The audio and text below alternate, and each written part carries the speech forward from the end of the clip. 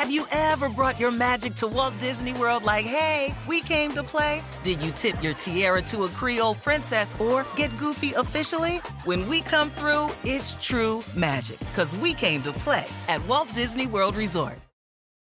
With the Wells Fargo Active Cash Credit Card, you can earn unlimited 2% cash rewards on purchases you want and purchases you need. That means you earn on what you want, like trying out that new workout class, and 2% cash rewards on what you need, like a foam roller for your sore muscles. That's the beauty of the Active Cash Credit Card. It's ready when you are, with unlimited 2% cash rewards. The Wells Fargo Active Cash Credit Card. That's real life ready. Terms apply. Learn more at wellsfargo.com/activecash.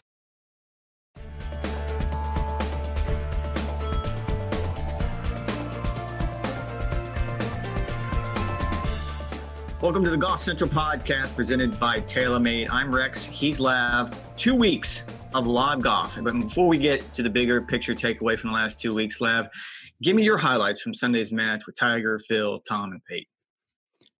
I certainly thought Tom Brady was the MVP just from the sense of the roller coaster ride that he was on, from hitting some unspeakably poor shots to then inexplicably holing one out and hitting some really clutch shots down the stretch. He seemed to all take it in good fun. And for a while there, I actually felt bad for Tom Brady. Rex, I did not think that I was capable of feeling that emotion. And yet I did. I mean, to see the GOAT in one sport completely be humanized and at times embarrassed was actually refreshing to see. And I thought it was a pretty good show, but Tom Brady to me was the star of the show for both good and bad. It's amazing. Like, in what universe, and I'm with you, I put this down on my pad as I'm watching, in what universe do you feel sorry for Tom Brady, the greatest player of all time, arguably, married to a model, has the perfect life, and is getting paid millions of dollars? And you're right. I was actually watching that, cringing on Sunday, because I have been in that position too many times to count, where you simply don't have a swing and you have to carry on. The difference is I don't have to do it in front of an audience of millions and millions of viewers. So I did. I think there were a couple of highlights for me. One, and I don't want to say this lightly, if anybody needed a break, I mean, the pandemic hasn't been good for anyone involved, but if anyone needed a break, it was clearly Tiger Woods. I mean, if we go back to the time when we stopped playing at the Players Championship, we had no idea what we were going to get out of Tiger, because he hadn't played 3 events that he normally played. He's been talking about his body wasn't cooperating, talking about trying to get ready to defend at Augusta. Things were not headed in the right direction, and he put on a strike show. He absolutely did. I wrote the same thing in a column yesterday on golfchannel.com. There's no player on the planet who benefited more from this 3-month break. I thought he swung freely with rhythm and grace. And I was at Riviera the last time we saw him 3 months ago, where he was laboring through that golf tournament, finished last among those who made the cut. And you just wondered, boy, what's going on here? All he would really say was that his back was tight. And then he didn't show up in Mexico. And then he didn't show up at the Honda. And then he didn't show up at Bay Hill. And then the Players Championship, the 5th major in golf, he was not there. He was clearly trying to buy time for Augusta. And then what happens? The pandemic hits. Golf is shut down for 3 to 4 months. And Tiger Woods has emerged from that time really, apparently in good health, and certainly his swing was on. He had every fairway, and look, Medalist is not wing foot tight. It wasn't particularly penal, unless you're Tom Brady and Phil, who seemed to find parts of that golf course that few actually knew existed. But he's transitioned now into a pretty straight driver. That was the case that we saw earlier this year at Torrey Pines, and that was on display at Medalist. He has that little power fade that he knows is going to find the fairway, and from there he can rely on his iron play, which is still the best in the world. All right, well, transition to a better driver. I'll give you that. He is not turning into Fred Funk. Let's don't get crazy. I still want to see him on a golf course. It's not his home course. I wrote yesterday that if they played major championships at the Medalist, Tiger would have won 40 by now, because clearly he knows that golf course and can play that golf course better than anyone maybe on the planet. That being said, the body of work is clear here when it comes to Tiger Woods. If he is healthy and he can do the little things at home and practice and work out and do all those things that make him Tiger Woods, he can still do amazing things on the golf course. We saw it last year at Augusta, saw it in Japan, saw it 2 years ago at East Lake. He can go on and on. If he's not, which is where we were really before the pandemic, he's going to struggle. He looks human. He looks frail. even sometimes. And the fact that he was able to use these last 2.5 months to bounce back and look sharp coming off of, and look, this was back-to-back charity match weeks. I mean, we had the TaylorMade driver for relief at Seminole the week before. And I think you and I talked about this in last week's podcast. There was rust. I mean, one of the things we learned, the takeaways is that when the tour gets started again at Colonial, don't expect the guy's best golf. And that was certainly the case for Phil. I mean, because he was another guy who was struggling when the pandemic hit, and he didn't seem to have turned things around the way Tiger did. Tiger looks like he's going to show up wherever it is, I'm thinking Memorial, and he's going to be on top of his game. Yeah, I mean, Tiger's success obviously depends on his body, but to me, it also, you have to look at his putting, and that charity match over the weekend was not the best. You know, that's not exhibit A for what we should expect with Tiger. You know, when he's actually focusing on read and speed and putting in practice rounds at a tournament site with tournament speed, he's going to be a little bit more dialed in than he would be in a charity match. But if you look at his stats over the past couple of years, that's where you could have a little bit of a warning sign. At Augusta, he putted well. At the Tour Championship, he putted great. At the Zozo, he was lights out. Though that area needs to be above average for him to still win on the PGA Tour, regardless of where he's driving it and where his iron play is. I mean, it all is going to come down to putting, and 44-year-olds tend to putt worse as they continue into the career. So I think that's something to monitor as well. And Rex, you brought up the schedule, and I think that's where we have to look at from here. It's nice to actually have this problem again, where we can debate where we're going to see him play. This feels like just like old times. And so I think it brings up that age-old debate for Tigers, how many reps is enough? You know, I don't think he can just play 6 to 8 times a year and be successful. When you look at what he did prior to winning the Masters in 2019, he had 5 tune-up starts over the first couple months of the season. Do you think that the first event we'll see him is Memorial, and B, he can get away with just playing once or twice before the PGA Championship in early August? I think that's the reality. And I think even if we would not have run into the pandemic, that would have been the reality. I remember having this conversation with Nota Begay during this podcast last year and asking him going forward, does he envision a schedule of 16, 17 events for Tiger Woods or something closer to 12 or 13? And he said 12 or 13. And when you start looking the way this was going to pan out, and clearly something was wrong. I mean, we can sit and say if he's going to miss Bay Hill, if he's going to miss the 5th major, if he's going to miss all these events that he normally plays, big events, that yes, something is clearly wrong in this situation. However, I think we shouldn't expect him to play. He's not going to be a Colonial. I mean, that's just not going to happen. And I don't see him in Harbour Town. Which is a shame, because I actually think his game is better suited now for Colonial than it's ever been. And Harbour Town. I mean, those golf courses for the game he's playing now, whether if he wants to admit which is precision based. Yeah, exactly. Are absolutely tailor made for him, even especially if some wind comes up at Colonial. That's always going to happen in Texas. And certainly it happens along the shore in South Carolina and Hilton Head. But I think Memorial is the obvious choice. And then you start kind of going forward and you start picking apart where he could play next. And the WGC in Memphis would be the next option. And then you go straight into the PGA Championship. So I don't see him playing more than 3 or 4 times before the start of the playoffs. So you honestly think that he played this charity match in late May. He's going to take another month and a half off before he gets back and starts at Memorial. And the only reason I ask, and I tend to agree with you, Rex, because you look at these first 8 events on the schedule, the upcoming restarted PGA Tour schedule, 7 of those events, Rex, he's either not played before, or he hasn't played them in at least 20 years, or he's never played them at that venue. I mean, is Tiger at this stage of his career, knowing that reps need to be limited, knowing that, yes, a regular season title to get the all-time wins record would be nice, but he's focused on the majors. I'm not so sure that he's going to be willing to show up at the Travelers Championship, which is going to have a very good field this year. It's hard to, he's certainly not going to play the Rocket Mortgage after what happened with the previous sponsor. He's not going to show up at the Deer. I mean, it's just hard for me to believe that he would take another month and a half off before you get to the Memorial, but that's what we're looking at. And then he'd be playing what, 3 times in a 4-week span?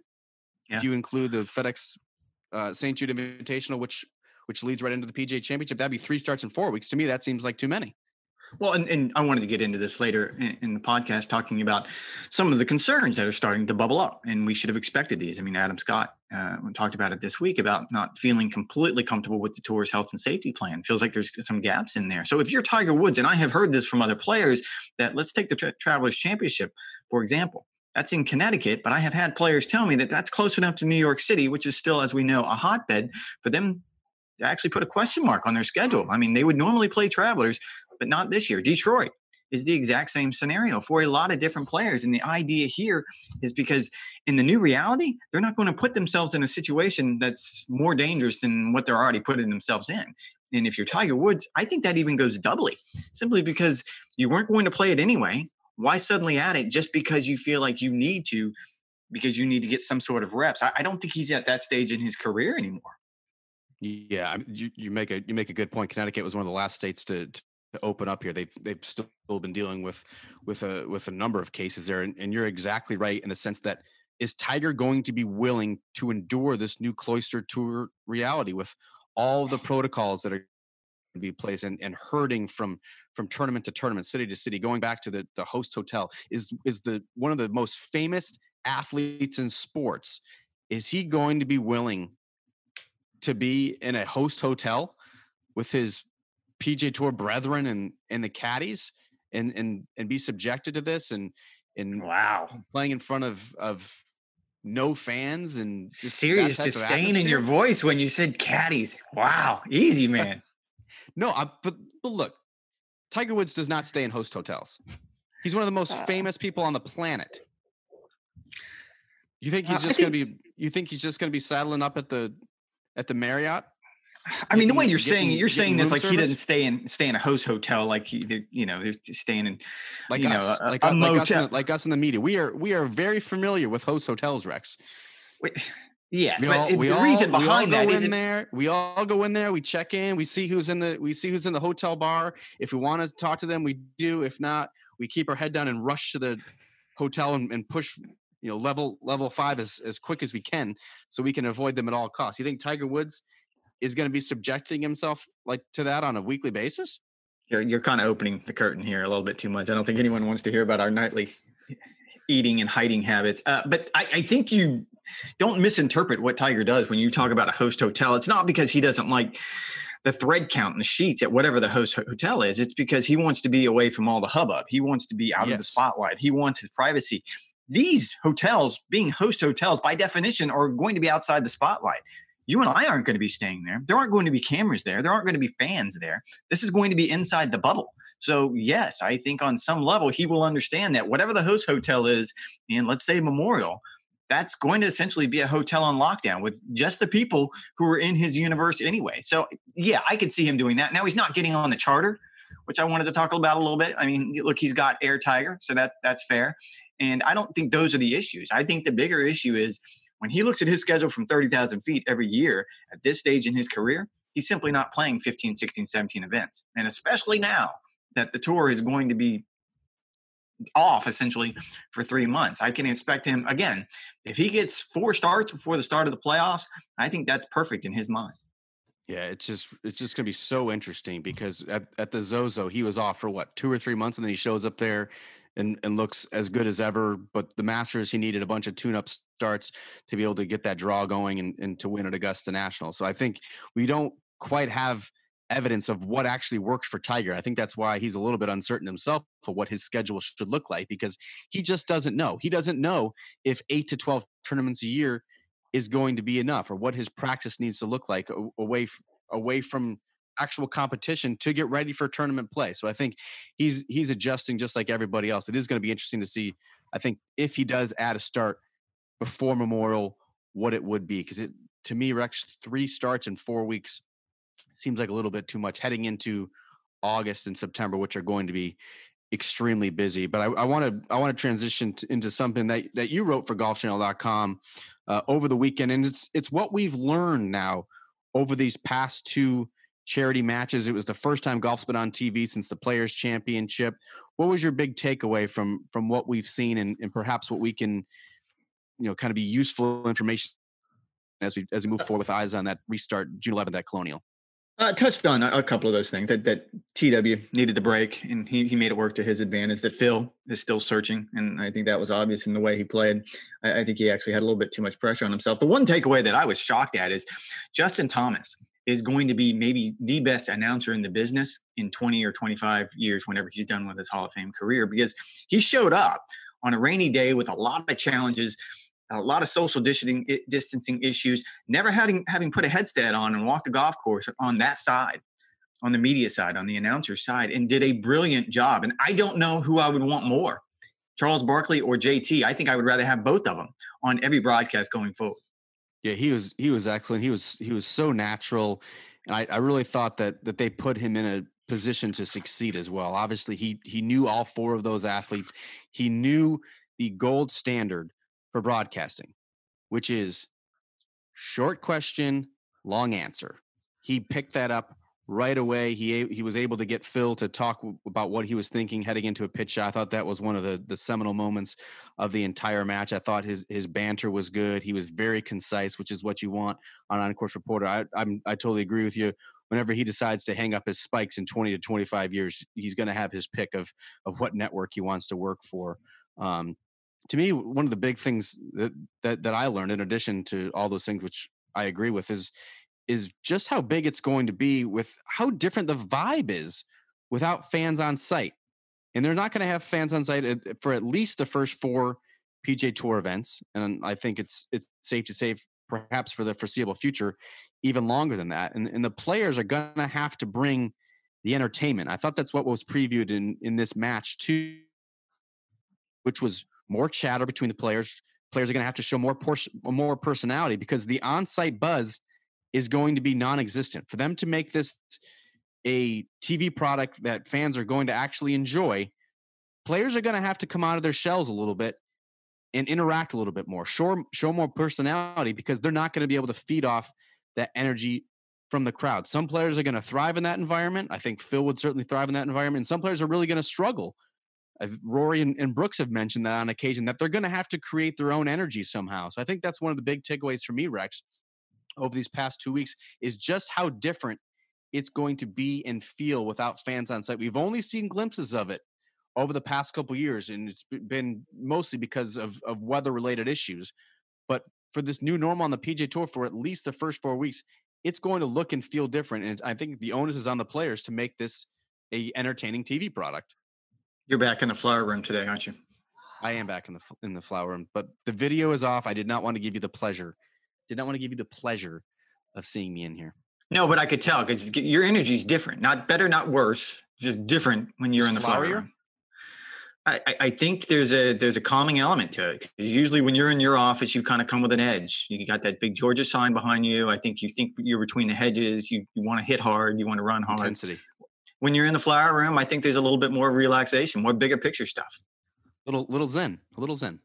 Yeah, no, you got a good handle on yourself. And to add to your point, though, as far as takeaways, and before we move on, one of the things, and I totally agree with you, there's going to have to be an E now on the PGA Tour, and that's entertainment, because the crowd isn't there anymore to do it. And I think there will be an element of that where we're going to be able to hear interaction between players, between caddies now. We're going to hear the interaction between players and rules officials now, because no one else is out there. We're going to have a front row seat. There's sort of a voyeuristic nod to this, that I think we're going to get an opportunity to see an element of the game that we really haven't seen that much in the past. But the other part of it is, and we saw it in back-to-back weeks. So for Rory and DJ, when they won, it was the Air 5. And then for Tom and Phil, when they made eagle on the 11th hole, it was kind of an awkward no 5. I think Tom wanted to step in, and Phil realized halfway over that, nope, this is a bad idea. We're going to have to kind of control ourselves here. There's going to be a lot of that. And it's like one of the awkward moments that stood out to me early was when Peyton Manning duck hooked one into a bush. And Tiger, and it's natural. I totally get it. Walked up, grabbed Peyton's driver, showed him how to take the drop, and walked away. It's natural. Oh, yeah. We all do it. And immediately now in this age that we live in, I don't know if my mind immediately went to Tiger shouldn't have touched his club. Yes. Like it's the worst thing that could have happened. 1 week later, and we're already starting to see some relaxation with some of the social distancing guidelines on the golf course. 1 week later, grabbing each other's clubs, throwing balls to each other, wanting to go in for high fives. Tom Brady at the end of the match caught himself when he went out tried to extend his hand for a high five, and then you go for a fist bump. Like you're gonna just start to see this because we're all living through this, and it's all getting a little bit more comfortable, even if the data doesn't necessarily support that it should be. Just in 1 week from the tailor-made driving relief, in which players were scared to get within 10 feet of each other, to then you had a whole lot more interaction between the players at Medalist. I thought that was a really interesting type of transition, just over 7 days. And so it's easy to see how on the PGA Tour, the first week, I think everyone's going to have, kind of their detectors up and want to make sure that they're doing everything by the book, because they know the world is watching, waiting for them to screw up, waiting for them to do something that would be counter to these CDC guidelines.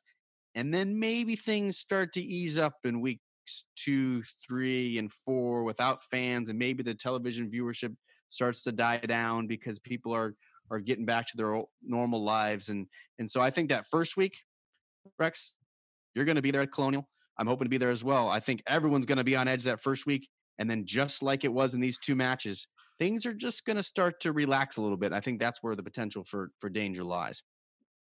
So you're telling me by the time I get to Hilton Head, I'll be high-fiving and doing everything that we normally do? Maybe not Hilton Head, but when you make your first appearance at the John Deere Classic, I'm curious to see what the PGA Tour looks like then. I would be as well. One of the things that did come up this week, again, looking forward to what life might be like when the tour does get started, by and large, the support for the tour's health and safety plan has been universal. You talk to most players, you've done it, I've done it. They all seem to be supportive. It's exhaustive. I think there's going to be adjustments to it as we move along. They want to play. And they want to play. There have been exceptions, though, and mostly those exceptions have been from international players. I know Lee Westwood and Tommy Fleetwood talked about this last week, about having to give up 2 weeks of their life for quarantine to come over and play for 2 weeks, and then another quarantine to go back, and it would be very difficult for them. Now, Homeland Security released some of those restrictions last week on specifically professional golfers coming over, so that's going to help. Adam Scott, though, actually went straight to this health and safety plan and said he wasn't happy with some of the elements of it. That he didn't feel like that the bubble that we've talked about is going to be tight enough. He didn't feel like there was enough testing. He didn't feel like the tour had gone far enough. Are we going to see anybody else along this lines of Adam Scott, or is he the outlier here? I think Adam Scott's the outlier, just like he was the outlier with the Olympics this year before it got postponed to 2021. He was one of the only voices who is still having opposition to the Olympics. Almost every other player, yes, DJ didn't want to do it, and Brooks is kind of on the fence. Almost every other player universally said, yep, can't wait to be in Tokyo. It'd be an honor to make that team. Can't wait to do it. And Adam Scott was kind of that lone dissenting voice of, nah, not interested. Someone else can go. Perfect. They don't really want you there. So I do think Adam Scott is going to want to be one of the few voices here. And you did mention the plight that these international players are going to have, and it extends to the caddies as well. Rex, Rory McIlroy came out earlier this week with the BBC and just kind of outlined what his caddy, Harry Diamond, has to do just so he can be on the bag for Rory's 3 events. So right now, Harry Diamond flew to the U.S. and is staying in Rory's guest house in South Florida. He has to quarantine there for 14 days per the government guidelines. And then they're going to be on the road starting in Texas for a 3-tournament stretch where they're going to play Colonial, they're going to play Harbor Town, then they're going to play the Travelers Championship. And then Harry Diamond is planning to go back home to the UK. And to do so, per government guidelines, he's going to have to quarantine again for 14 days.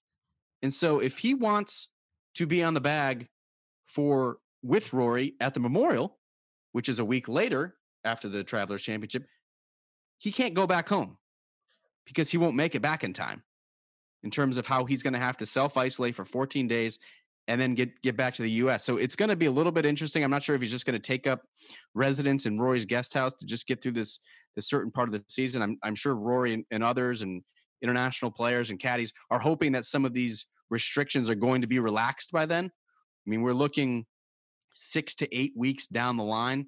You would hope some of the testing that these countries have in place, including here in the United States, that those restrictions can be relaxed. But that is just the play. That's just one example of what Harry Diamond is going to have to do. What would ordinarily be a 3-week journey instead is going to be a 7-week process just to be on the bag for 3 tournaments. So I think it's a very real problem until the governments kind of relax these restrictions.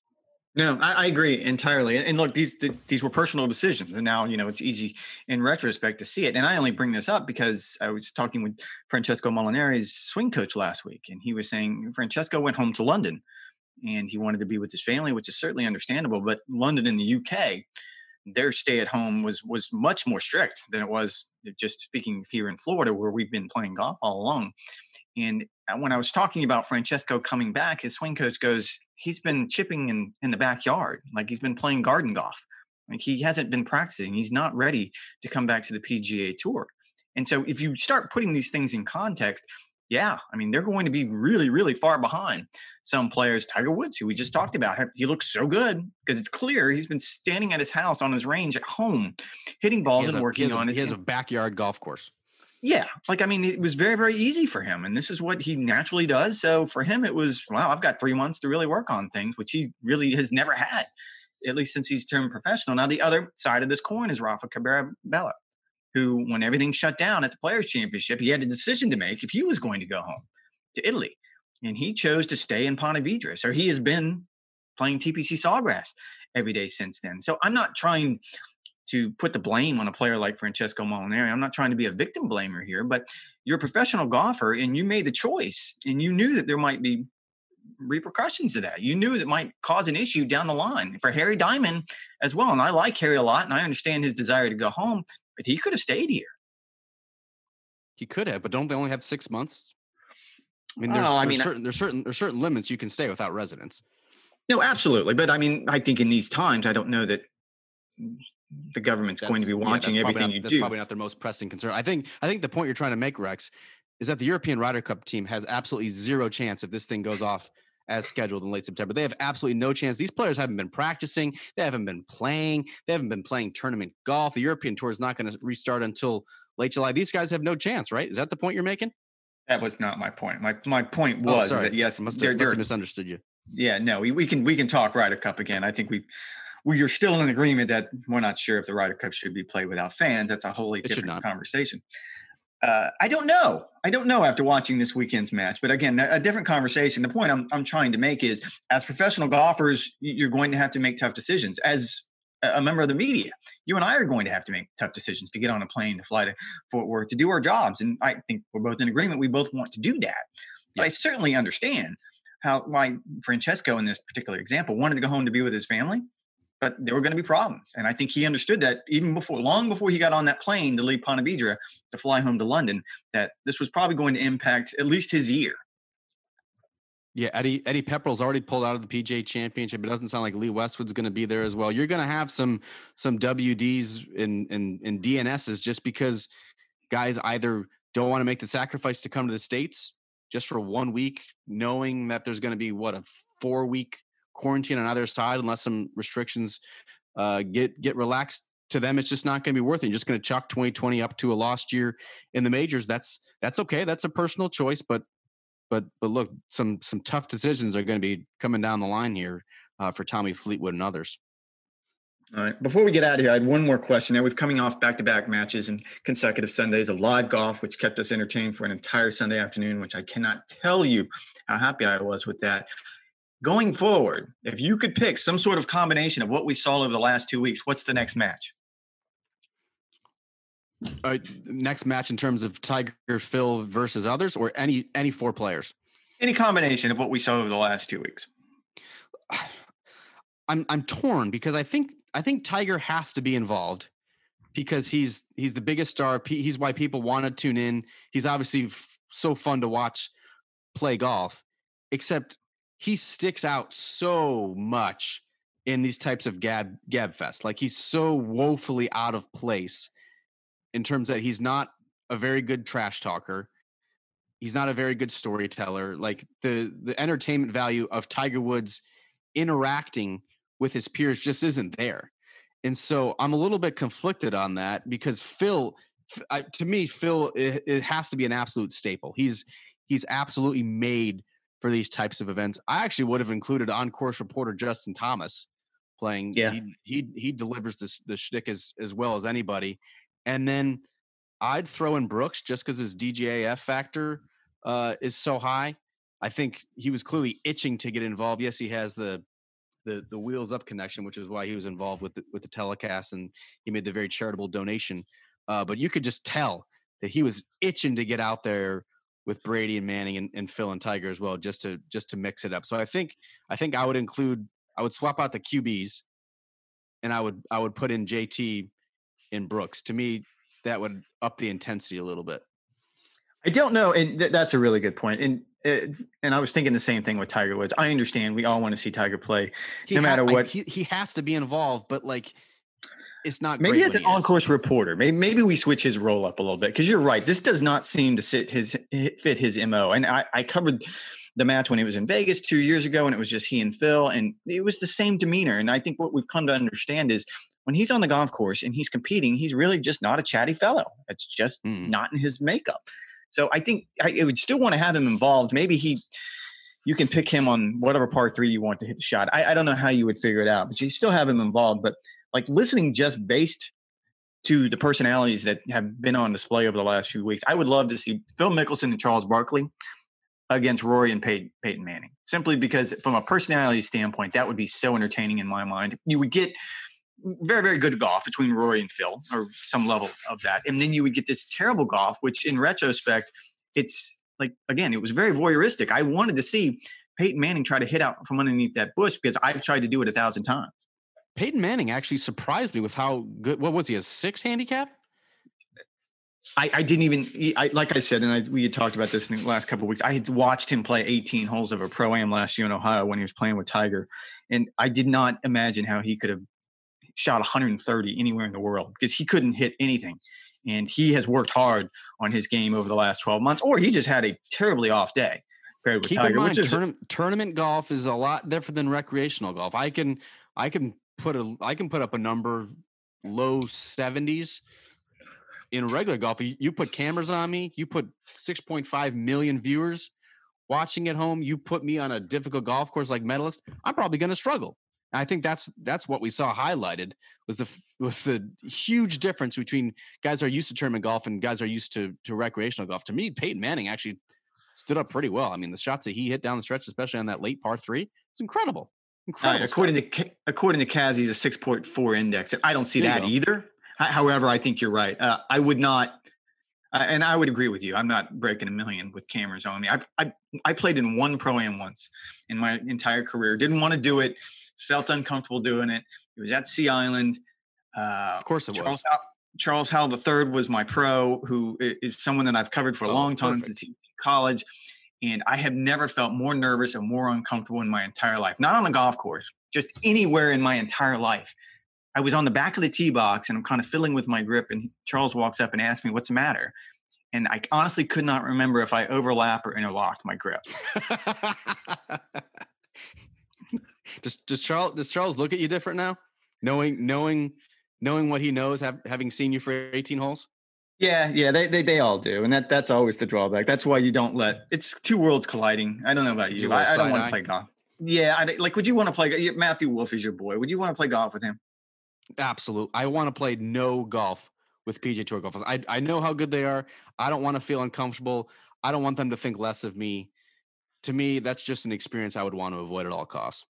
You're right. And it should. I mean, I don't want to see a PGA Tour golfer sitting at a laptop trying to do what we do. And I certainly don't want them watching me trying to hit a wedge shot. It's just not something that I ever want to do. All right. And then Kaz also added, he wants to see Barkley and Larry the Cable Guy.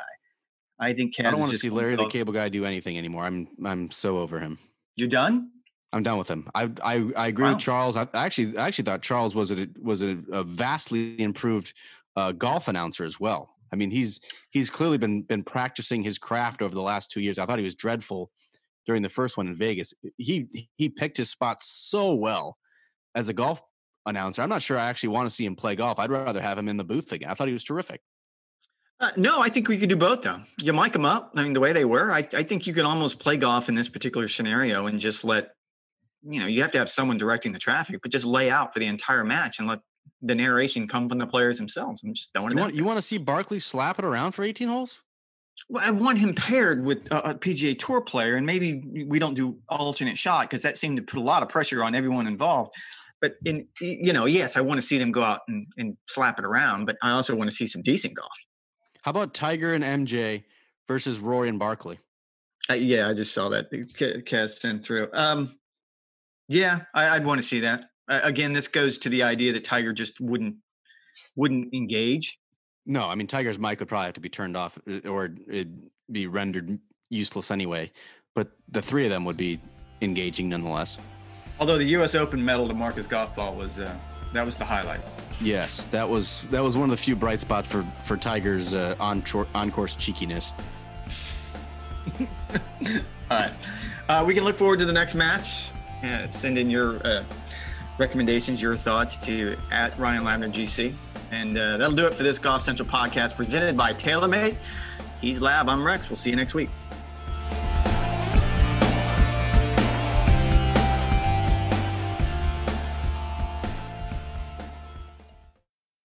Life is a highway, and on it there will be many chicken sandwiches. But there's only one McCrispy. So go ahead and hit the turn signal if you know about this juicy gem of a detour. With the Wells Fargo Active Cash Credit Card, you can earn unlimited 2% cash rewards on purchases you want and purchases you need. That means you earn on what you want, like trying out that new workout class, and 2% cash rewards on what you need, like a foam roller for your sore muscles. That's the beauty of the Active Cash Credit Card. It's ready when you are, with unlimited 2% cash rewards. The Wells Fargo Active Cash Credit Card. That's real life ready. Terms apply. Learn more at wellsfargo.com/activecash.